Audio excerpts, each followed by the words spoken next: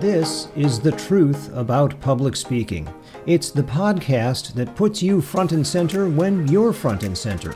I'm Ed Barks, here to help you advance your career, attain your business and public policy goals, burnish your reputation, and gain added confidence when the spotlight shines on you. In this 10-part special limited series, each program runs 5 to 10 minutes, enough time to give you the public speaking strategies you need while not belaboring your busy schedule.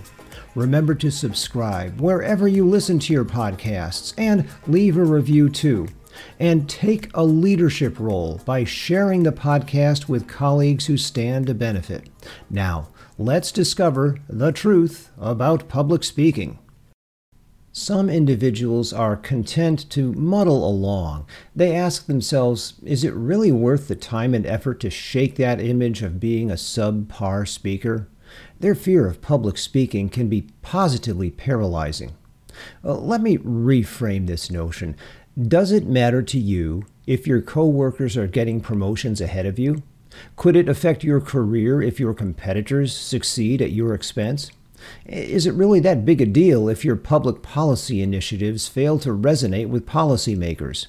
Here's the plain fact. Speaking success equals professional success.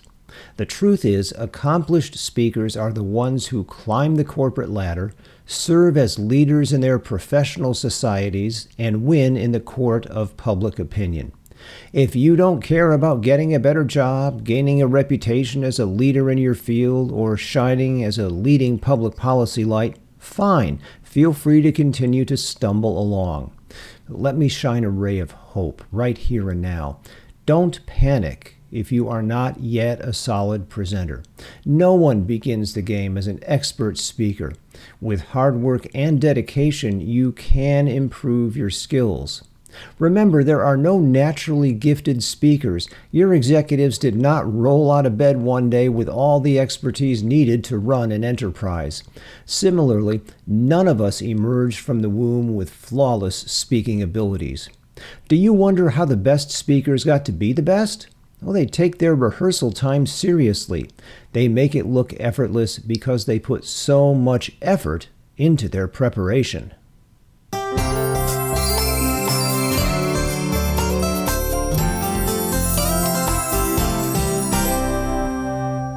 Many clients of mine use the term stage fright when describing their hesitance. Indeed, that has become a catch-all phrase, but there may be other causes you would be wise to address. You may be shy.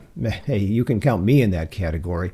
Or you may have some uncertainty about your knowledge of the topic. This is often called imposter syndrome.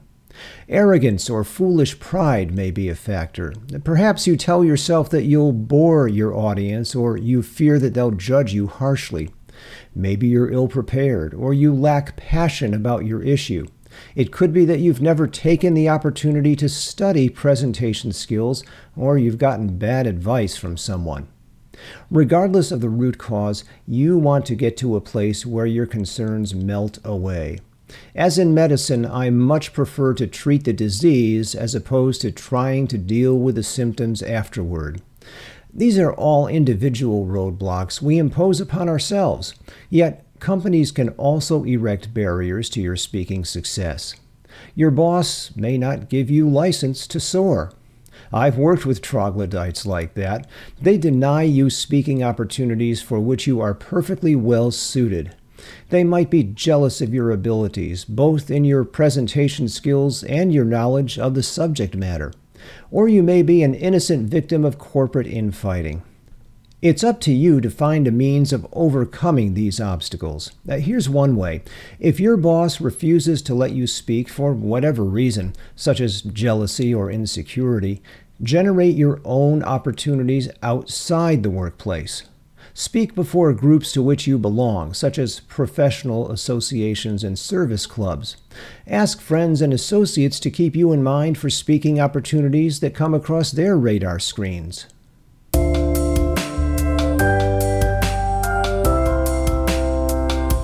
Most people tend to think that presentation skills are important only when they watch someone deliver a speech. In truth, this aptitude is crucial to success in any walk of life. When you think about it, sharp presentation skills put you ahead of the pack no matter your endeavor.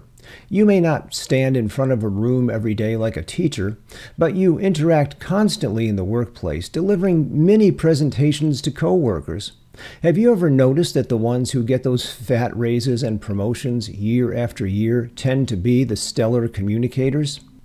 I don't want to leave you with the impression that an ace presentation involves little more than a strong voice and appealing manner. Your personal integrity is at stake every time you address a crowd. You must believe in what you say.